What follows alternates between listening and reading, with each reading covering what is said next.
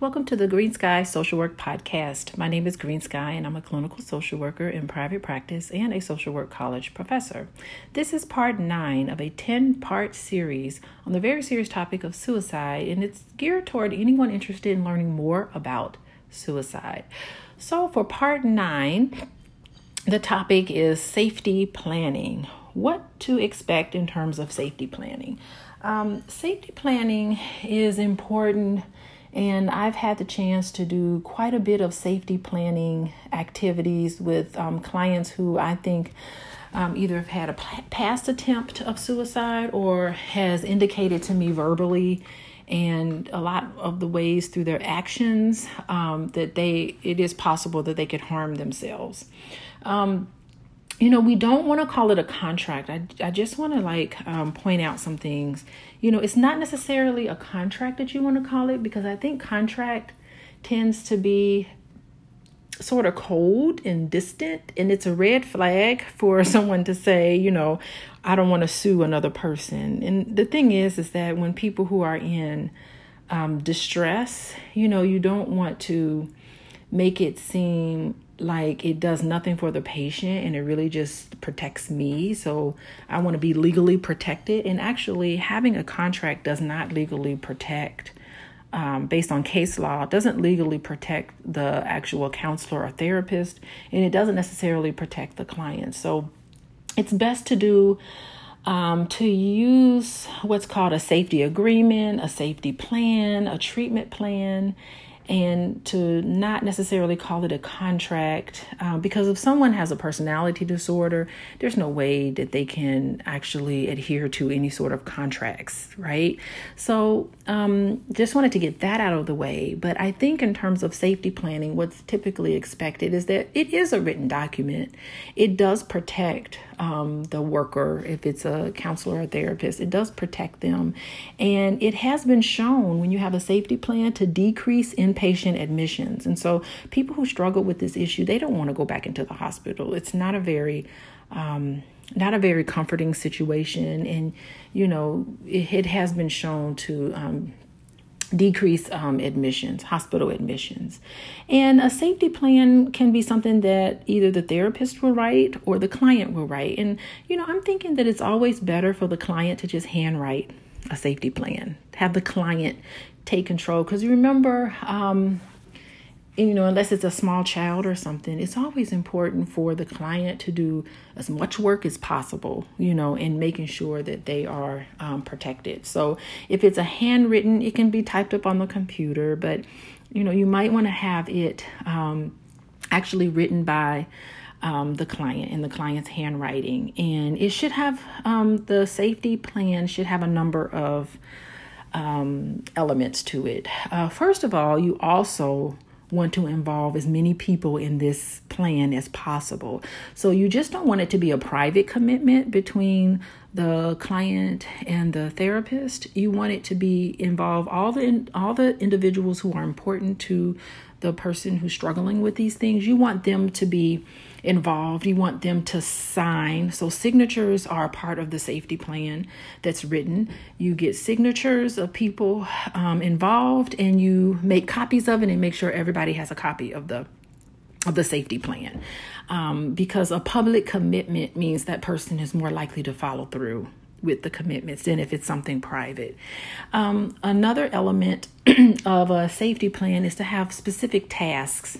So you want to divide workload. And so you want to say, okay, you are the client, you're responsible for this to make sure that you're safe.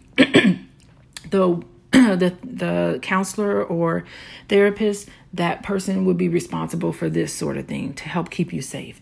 Maybe the mother or the pastor or whoever is involved should be responsible, or the spouse or the child or whoever the important people are.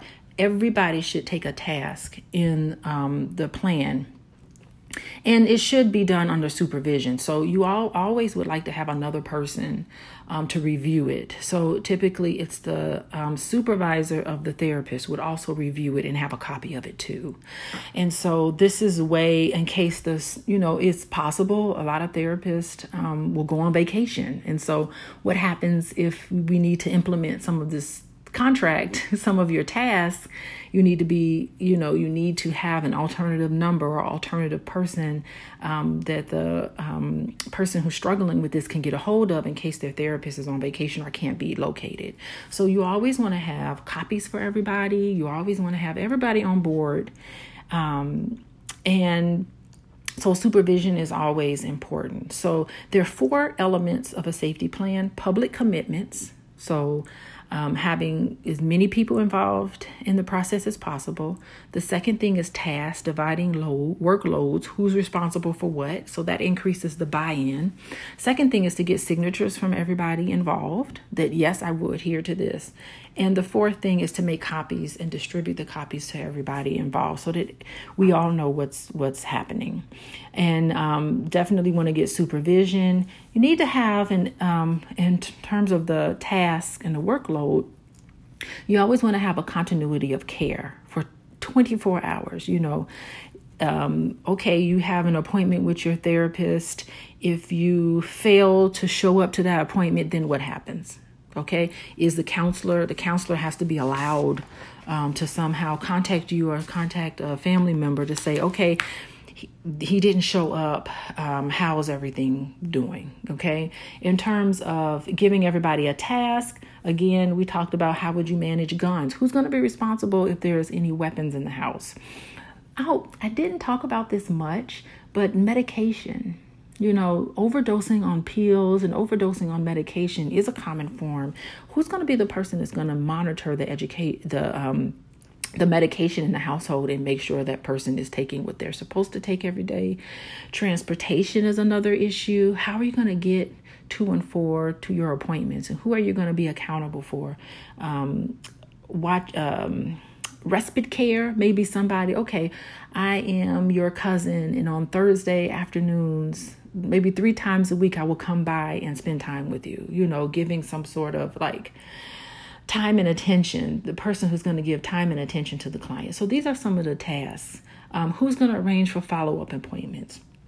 Always important for safety plans to address environment, coping skills. So when I did a safety plan with a client recently, he was a teenager, and we went through some of his coping skills that work for him. And so I gave those coping skills to his parents. And his parents, when he would start to get upset, his parents would say, remember the coping skills that you need to use? Do you need a quiet place? Do you need this particular person? He felt really good when he played with his pet and he rubbed his dog. That was one way for him to calm down. So you have to let everybody in the safety plan are a list of coping skills that you need to do, right?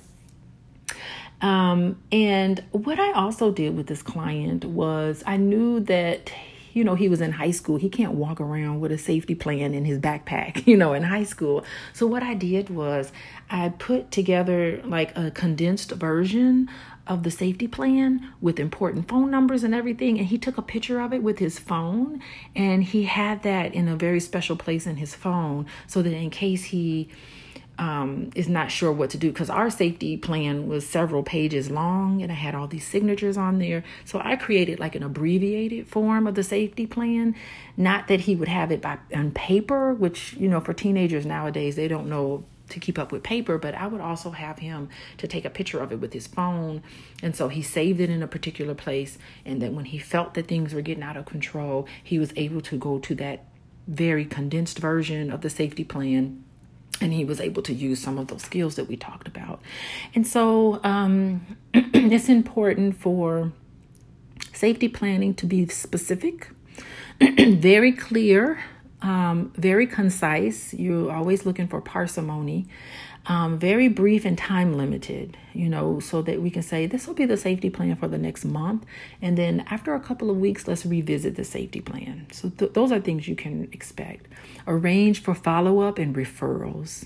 And also include a way for everybody to communicate with each other. What are telephone numbers? What are email addresses? The worst thing is not to be able to reach out to the person that you need to reach out to. Also, I always put the crisis hotline number on there just in case you're not able to get a hold of anybody. You can always call the crisis hotline. I think that it's important to just have as many people involved in someone who is considering taking their own life. It is an important, someone's thoughts of ending their own life is important, and that person needs attention. And it is important to have a very clear plan on how this is going to, what contingencies are, all of the things that need to be in there, who needs to keep an eye on that person. Do they need somebody in the house with them at all times? Can we leave them alone at any point of the day? Who's the person that's going to call at a certain time and check in on them? And how are we going to divide? Okay, you take Monday, you take Tuesday, you take Wednesday. Everybody take a certain day and rally behind someone who is going through a very difficult time, in a lot of pain, and in crisis. This is Green Sky, and thank you for listening to the Green Sky Social Work Podcast.